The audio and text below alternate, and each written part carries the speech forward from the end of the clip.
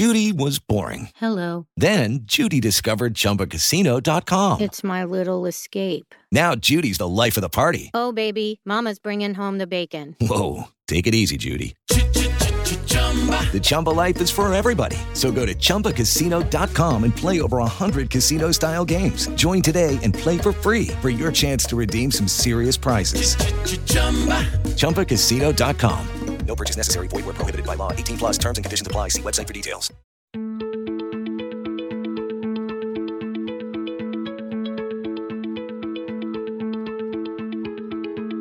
I'm Nil Zacharias, and you're listening to Eat for the Planet.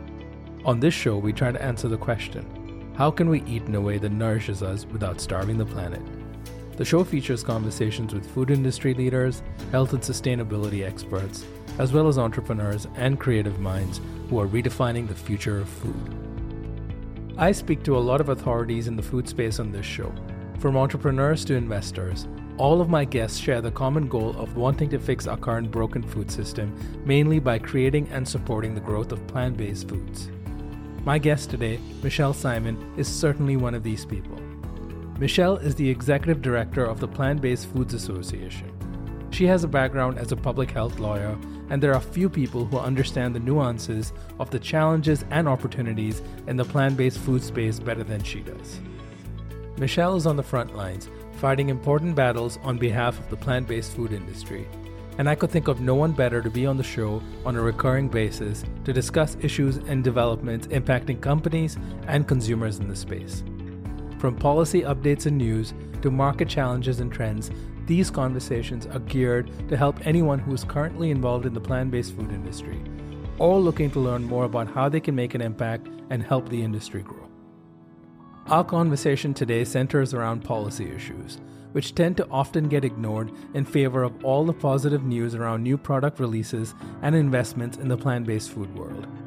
But as you'll learn in this conversation, without the right policy conditions, both consumer interest and market growth of the industry stand a very real chance of being hindered. We discuss recent efforts by the meat and dairy industry to keep plant-based products from being labeled as milk or beef. We also get into the upcoming Farm Bill and what are the most pressing issues for the plant-based food space. Most important of all, Michelle talks about how we can all get involved to help strike down harmful food legislation and actively support the growth and expansion of the plant-based food industry, beyond just buying and eating the food, of course. I hope you find this conversation interesting and extremely informative.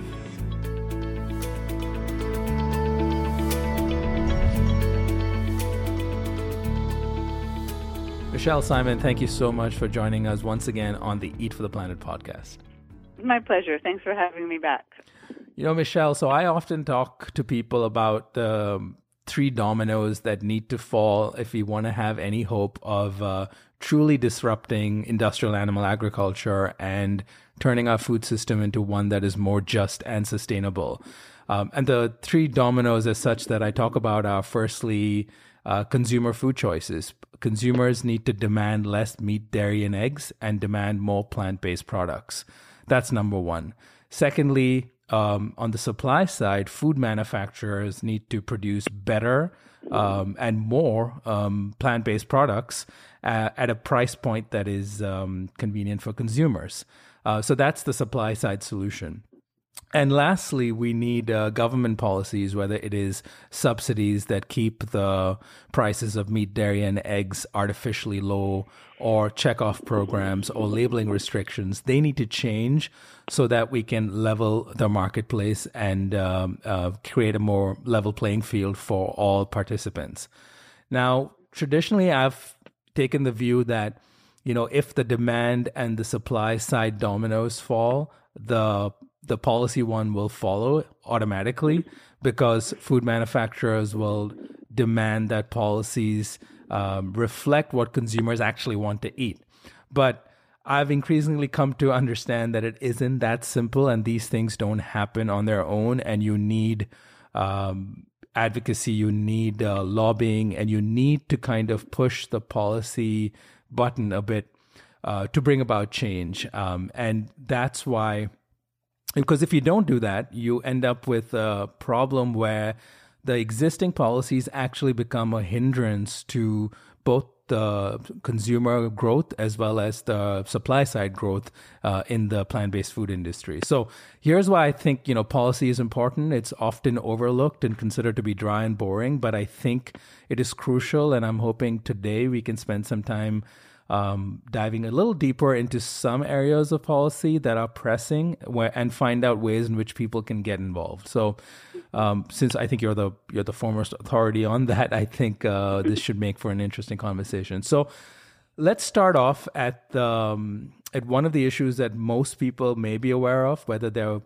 in the industry or a casual bystander that's interested in plant-based products, is the labeling issue that seems to be getting a lot of press and attention lately, both with the Dairy Pride Act as well as what's happening around beef and meat labeling. So why don't we start off with where do things stand with the Dairy Pride Act and the labeling issue when it comes to milk? Sure. Well, first of all, just on your introduction, I really appreciate the way you laid it out. And one way I like to think about the importance of policy, just to put some further context around the specific issues, is that policy really sets up the rules of the road, right? So sure, consumers can demand all they want and companies can, supply all they want, but unless the playing field is such that, that the conditions are conducive to good business practices, then those supply and demand aspects aren't going to be facilitated in a way that is the most effective and can even be hindered. So, and labeling is a good example of that situation. So, the labeling rules as they currently stand were set up many decades ago, really without the thought of what's happening now, which is that there would be so much innovation and so much consumer demand for alternatives to meat and dairy products. So, the FDA has definitions around milk and other dairy products that can be a hindrance to member companies who are making alternatives to cow's milk. And so, in that context, the dairy lobby has been trying to put forth a bill they call the Dairy Pride Act, which would not allow soy milk and almond milk to be called soy milk and almond milk, a rather ridiculous position. And the good news is, mostly thanks to PBFA's existence and lobbying over the past year, we've been able to stop that bill from moving forward. The reactions that we've gotten with our representatives that we meet with have all been positive in the sense that they take our side of the argument and understand that this is simply an anti-competitive attempt by the milk lobby that, is scared of the competition and really has no place in Congress. And so the bill itself isn't moving forward. However, these powerful lobbies don't stop at the usual procedural ways that bills are supposed to move through Congress. So what we're now looking out for, and we have, is other measures that larger bills that the industry could attach the measure to. And so at the moment, that would be the Farm Bill, one of the largest pieces of legislation, certainly related to food and agriculture, that is currently being considered in the House, and we'll see the Senate version fairly soon. Good news there is that the House version does not contain any language similar to what was in the Dairy Pride bill, nor have we seen any amendments to the House Farm Bill related to that. So that's good. So legislatively, we seem to be, in a good place, and we're continuing our internal work at PBFA to talk to FDA about this issue and, do what we need to do to make sure that these companies are able to communicate clearly with the consumer. Yeah, I was recently reading about how the FDA said that they were looking into the issue. Is that something that's a formal inquiry? Are you involved in discussions directly with them regarding it? Yeah, so I think what you are referring to is the FDA commissioner was recently questioned by Senator Tammy Baldwin, senator from Wisconsin, who was actually the original author of the Dairy Pride Act in the Senate. And, it was kind of an amusing exchange where the senator was really pressing the FDA Commissioner Scott Gottlieb about this issue, as if, this is the most important issue she could possibly be talking to him about, almond milk and soy milk. And he had to answer her in a way that, of course, was respectful and said that he was looking into it. But he also indicated what I could see as some discomfort with the matter by way of saying, well, these products have been on the market for a long time and FDA really hasn't stepped into it.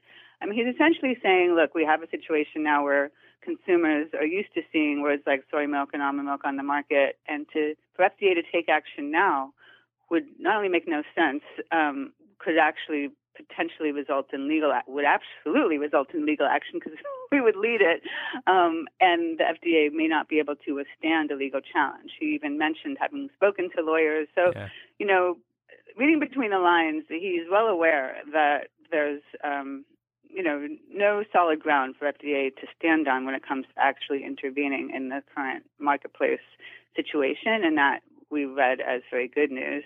Of course, we are continuing to make sure that that's the case. And he did mention, looking at data. So we're going to make sure that any data that FDA is looking at is what we know, which is that there's certainly no consumer confusion here, that the marketplace is working just fine.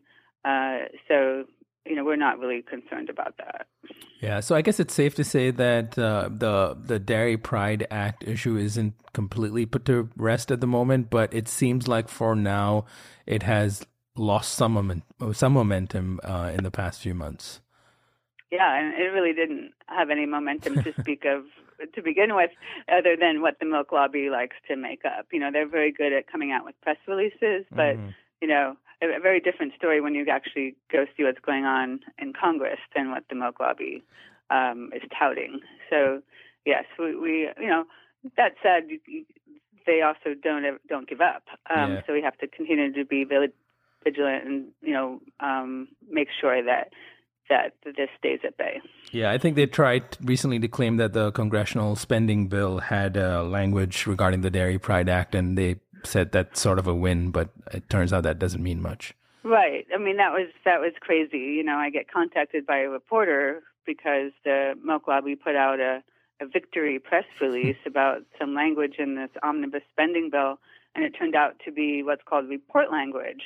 That was passed last summer. Not even that it was anything recent. It was something we already knew happened, but it got rolled up into a larger measure, but it had no force of law.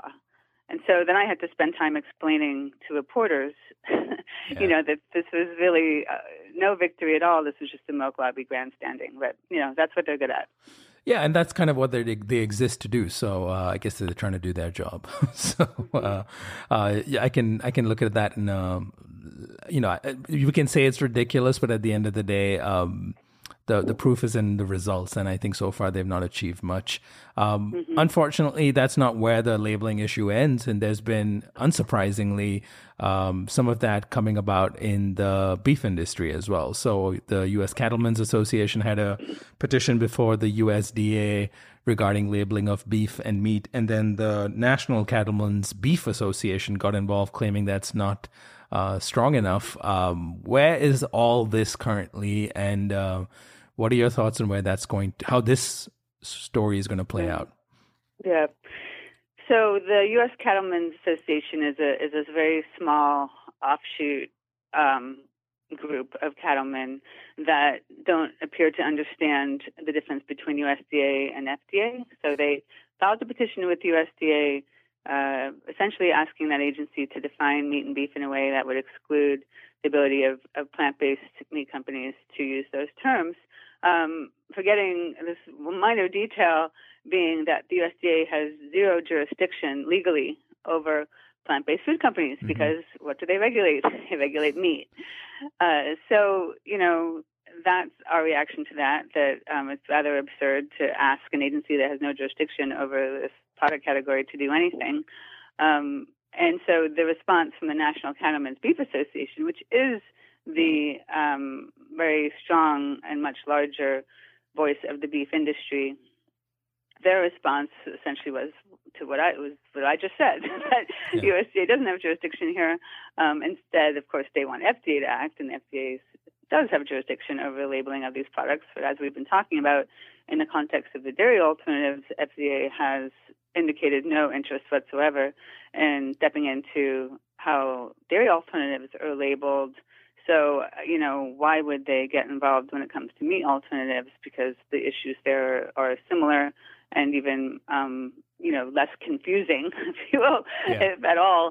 I mean, a product like Tofurkey, no one's confusing that with, a Tyson sausage. So, it's really just silly. But again, it demonstrates, the positive view of all of this, of course, is that, look, when players in the meat and dairy industry start making noise, that's when, you're winning, right? So, first they ignore you, then they laugh at you, then they fight you. So now we're in the fighting stage, and that means we're 3 stages in to winning.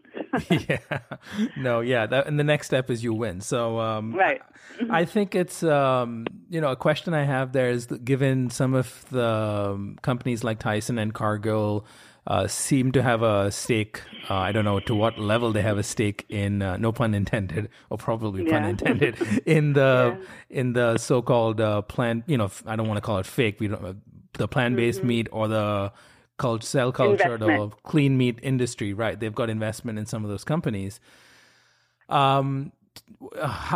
Shouldn't they have tremendous influence over where the lobbying focus is? Or is this coming from farmers? I mean, I don't know enough, I guess, about how that industry is shaped to understand why, they don't seem to be talking to each other. Yeah.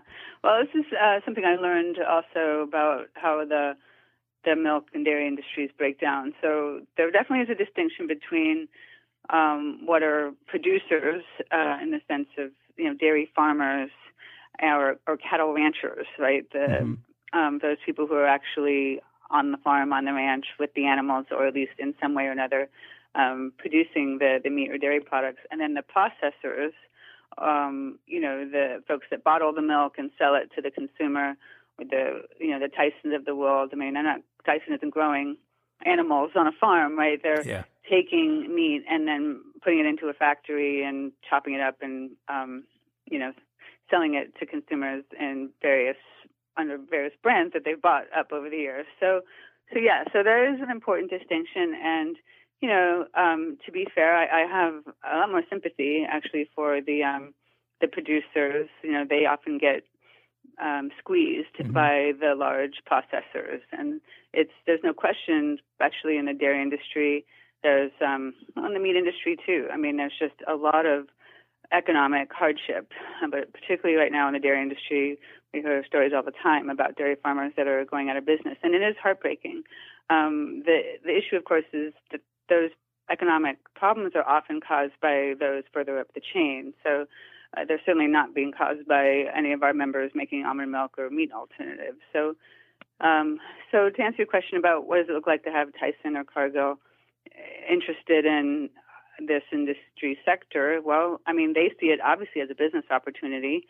And so, they need to diversify their portfolio. They've seen the handwriting on the wall. They know that millennials are looking for healthy alternatives, that consumers in general are looking to improve how they eat. And so they can't keep going down the same road of more meat.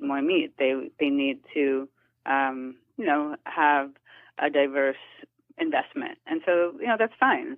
We don't care what the reason is. If it helps a company like Beyond Meat to have Tyson be a partner, I'm all for it. It doesn't negate the fact that they're also still selling a lot of meat and perhaps selling more overseas and engaging in a lot of destructive practices. But, that's the realities of our economic system, is that there is a lot of intermingling of different sectors.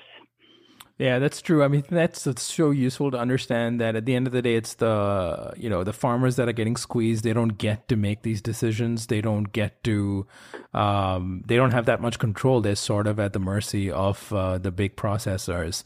And, from their perspective, they're kind of looking ahead and sort of see the horizon, and they kind of see that this way of living that they have may be under threat, and if they don't do something. So I totally understand where it's coming from.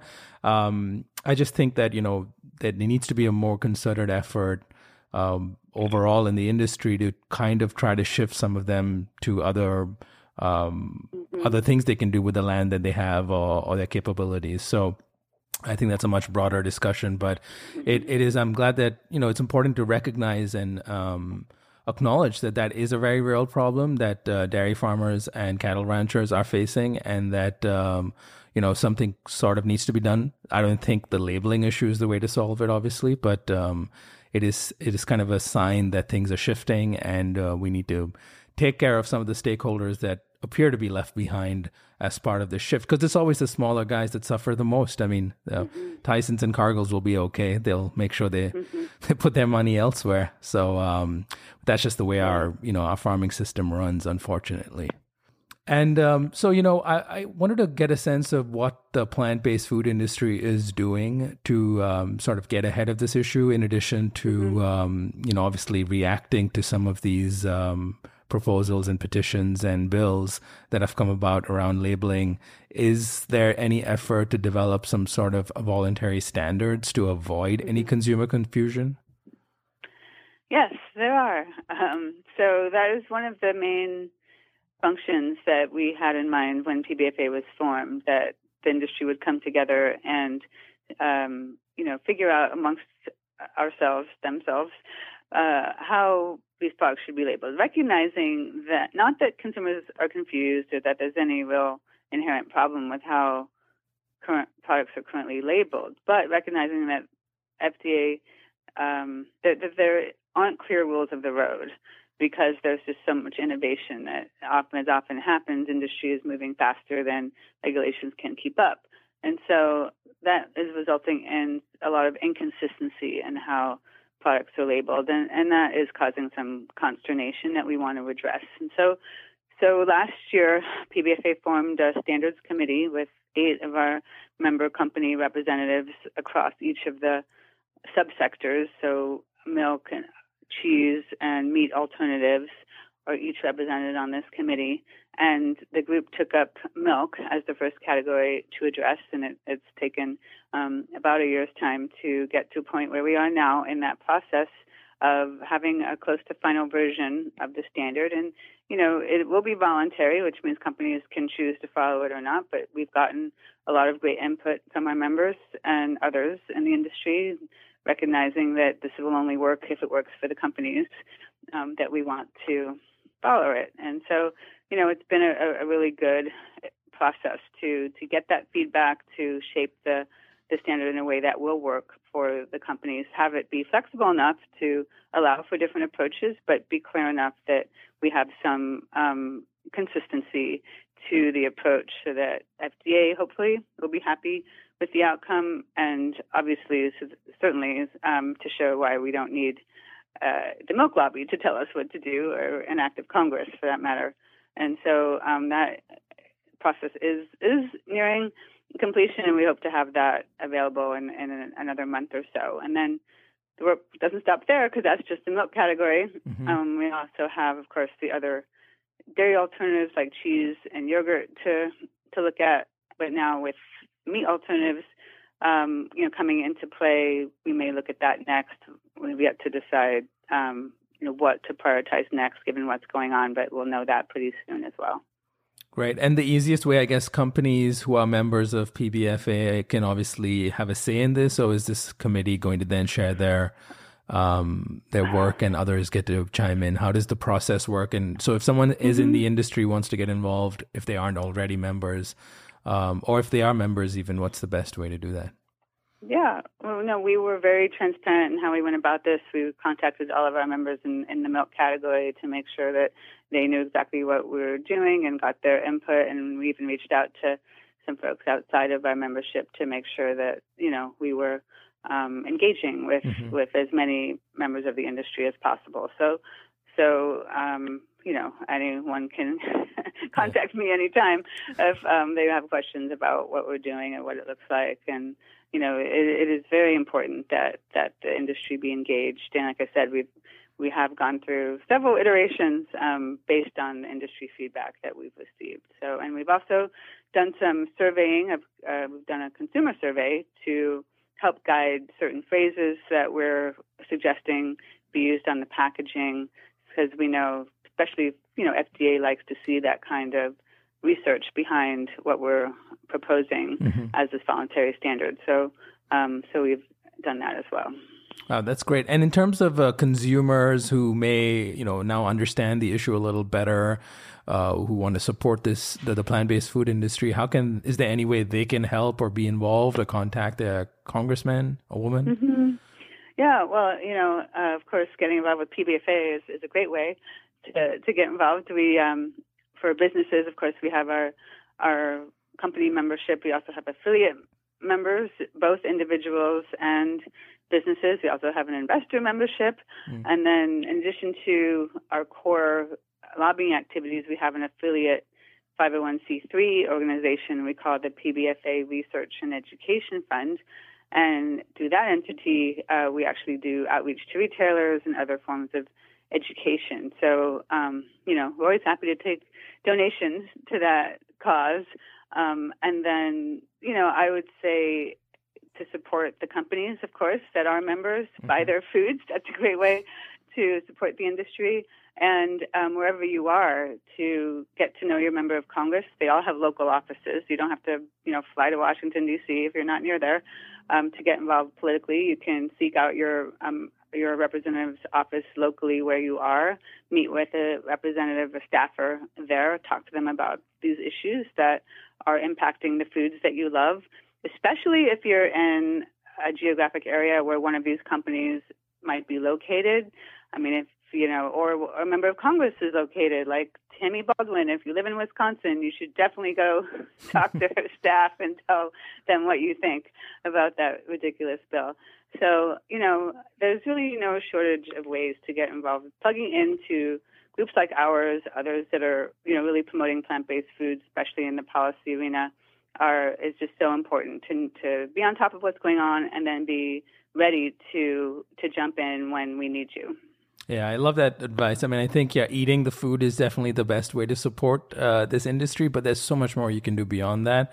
And I think, I think there needs to be a lot more attention towards how we can use grassroots activism to encourage people to have a voice in the policy side of things when it comes to the growth of this industry. So I do want to spend some time talking about what's happening with the Farm Bill overall and kind of what are the other issues involved. We don't have to I know there's so much we could spend hours just talking about that, but what work is being done to sort of level the playing field when it comes to the plant-based food industry and what we're up against with subsidies and checkoff programs that support meat, dairy, and eggs. Can you maybe, for someone who doesn't understand why that is a challenge, how would you kind of break it down into simple terms, and then what's currently really happening in that space too?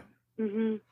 Well, yes, the Farm Bill is a big, hairy piece of legislation, but in a nutshell, it guides much of our agricultural policy, and agricultural policy, of course, guides what gets planted that leads to the foods we eat. And so our current policies favor the commodity crops, most of which don't go to feed humans at all. They go to feed animals. So think corn and soy, almost all of which goes to feed animals, and particularly soy.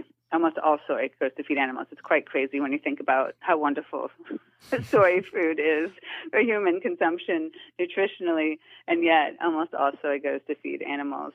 Corn, it's a bit of a mix. Some of it goes for ethanol, but a lot of corn also goes to animal feed. So, what's left on the wayside are the foods that people need more of, which unfortunately are called specialty crops, because they have their own special little corner of the Farm Bill where they get a little tiny bit of money. And those are the foods like fresh produce, nuts and seeds, and other beans. And so that's, what we talk about is how we need to level the playing field to reduce all of this government spending for these crops to go to feed animals as opposed to food for humans. And, it seems like a no-brainer.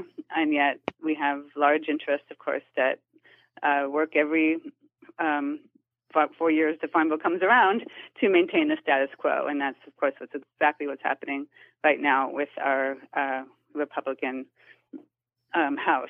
And, there's some sliver of good news is that there is, the far right wing of the Republican Party actually does not like aspects of the Farm Bill that, give a lot of subsidies over to big ag. So, but right now the fight is mostly around what used to be called food stamps is now called SNAP, which is actually the biggest part of the Farm Bill. Most people don't realize that food stamps makes up by far the biggest chunk of money in the Farm Bill. And there's, of course, lots of fights over that right now with the Republicans gunning to cut the program and Democrats saying, no way are we going to support a Farm Bill that hurts poor people. So, that's where a lot of the anxiety is. And so we'll have to see if Republicans can overcome the opposition. But what PBFA is focused on right now is an amendment to the Farm Bill. There's lots of amendments being offered right now. And one of them we support, which is to reform the checkoff program, which you mentioned. And checkoff is technically not part of the Farm Bill, but it's certainly an agricultural policy, which is why an amendment is being offered to reform the checkoff programs, which most people don't know what that word means, but most people do know ad campaigns that are funded by checkoff programs. So like the Got Milk ads, Beef It's What's for Dinner, Pork the Other White Meat, those are all multi-million-dollar ad campaigns, very effective because we all know those phrases, funded by federally mandated checkoff programs.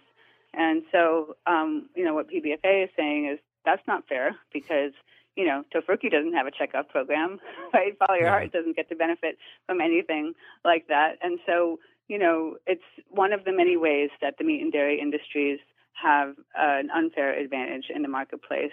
And of course, there's been abuses, and that's been a large part of the problem is that these monies don't just even get used for marketing. They often get blurred into lobbying. They've been used to disparage other companies. And so this amendment put up by two members in the House, including Earl Blumenauer from Oregon, has language in it that would essentially make for more accountability of the checkoff programs to try and guard against these kinds of abuses.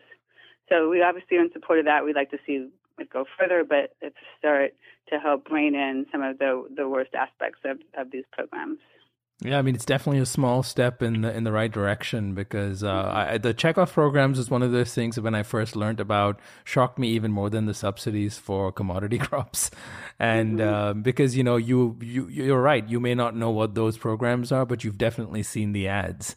And to realize that that's, taxpayer money that's going around and then coming back and being spent on people to buy more stuff that is, eggs or dairy or meat, is kind of concerning. So I think the other, bigger issue, and I don't know how much progress has been made around this one, is the fact that, when it comes to plant-based products, at least plant-based meats and plant-based proteins, we are still largely reliant on soy, wheat, and pea protein as our sources. And that's partly because we don't have too many government grants or policies to support research in this area. Is there anything actively been done for that? Because I think this is one of those areas that is concerning because a lot of these new startups are talking about developing, researching new proteins. But if there is no government support for that and there's, not enough growers out there focused on those crops, we really unlikely to have products that are at a reasonable price point anytime soon using other protein sources. Any thoughts on that? Right. Yes. So that is also part of PBFA's Farm Bill agenda. We have a number of items in there, including supporting specialty crops broadly, but specifically putting research dollars towards, potential either new ingredients or just looking at the ingredients that we know about and how they can be utilized towards as inputs to meat and dairy alternatives. So, a lot of research money that comes out of USDA goes to how to create better meat. Believe it or not, there are entire, academic institutions with government money on, meat innovation. Like those two words have actually been tied together, which I can't quite wrap my head around, meat innovation, but there it is. And so what we're saying is, well, let's put some money behind, plant protein innovation so that we can give consumers really good tasting and healthy alternatives to meat sources of protein. Remembering that protein's not a food; it's a nutrient, and there's lots of other ingredients that go around that particular nutrient. And of course, the healthiest forms of protein are from plants, not from animal sources. So yes, that is definitely something that we're asking for. It's and it doesn't have to just be in the Farm Bill. It is something that we'd like to see happen more broadly. All right. Yeah, I think that's, one of those things. I've talked to a few people from within the industry too who are doing this research, and it seems like it's we can talk about innovation a lot, but if you don't, kind of going back to your first point, if you don't create some sort of a policy environment that's conducive to that, you are going to hinder innovation. You're going to hinder growth. You're going to hinder the growth, sort of the pace at which this industry is currently moving forward. So, I wish more people get involved. Obviously, within the industry, you have a reason to do that. But even people who are, supporters of plant-based foods, who love the food, who are fans of the companies involved here, and most importantly, people who are concerned about injustices in our current food system and are concerned with the impact on the environment or the abuse on animals. I think you should be equally enraged by some of these policies that exist today that create a system that makes it almost impossible for change to come about. So, anything else you think people can do to immediately get involved? Any closing thoughts on that? Mm-hmm.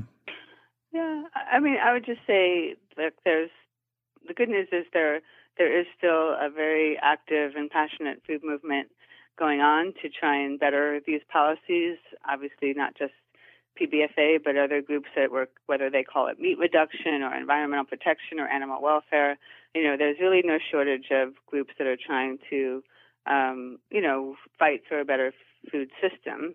And so, whatever angle kind of floats your boat, or whatever organization might be near and dear to your heart or near and dear to your neighborhood, even if it's where your kid eats his or her school lunch, right? I mean, often that's how parents get involved because they are horrified at what's being served at school.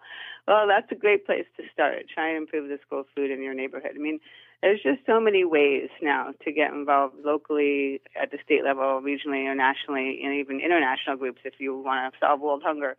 So there's just no excuse, really, is what I'm trying to say, to not get involved. Yeah. So find what gets you excited, learn more about it, plug in, and, support the good work that we're all trying to do to make it easier for you to eat better. Right. And, hopefully, thanks to the work that you're doing and others on the policy side, sitting and analyzing the Farm Bill in itself, I think people deserve an award for that. Because it's, I've tried and I can't get through it. So, and I went to law school. So, right. I think I appreciate all the work, and this has been a fun conversation.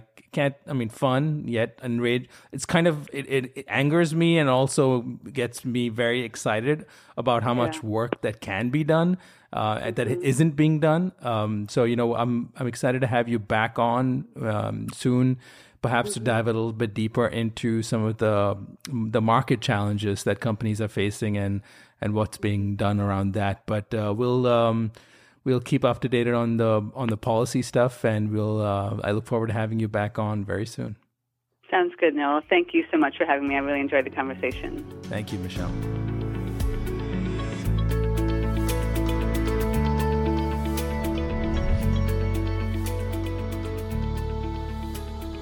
You've been listening to Eat for the Planet with Nil Zacharias. If you enjoyed this conversation and would like to show your support, please subscribe to the show and leave a review on Apple Podcasts. To learn more about how Eat for the Planet can help your brand or organization develop the right strategy, implement scalable operations, and grow responsibly, visit EFTP.co. That's EFTP.co. Let's rise up to the challenge of transforming our food system. Thank you for listening.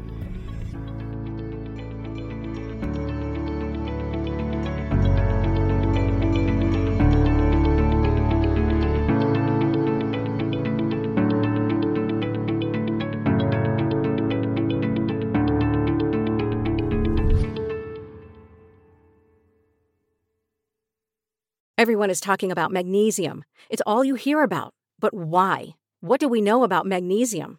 Well, magnesium is the number one mineral that 75% of Americans are deficient in. If you are a woman over 35, magnesium will help you rediscover balance, energy, and vitality. Magnesium supports more than 300 enzymatic reactions in your body, including those involved in hormonal balance. From functional medicine doctors to mental well-being and female hormone experts, we all know that magnesium is the one mineral to improve all aspects of well-being and health. But which one?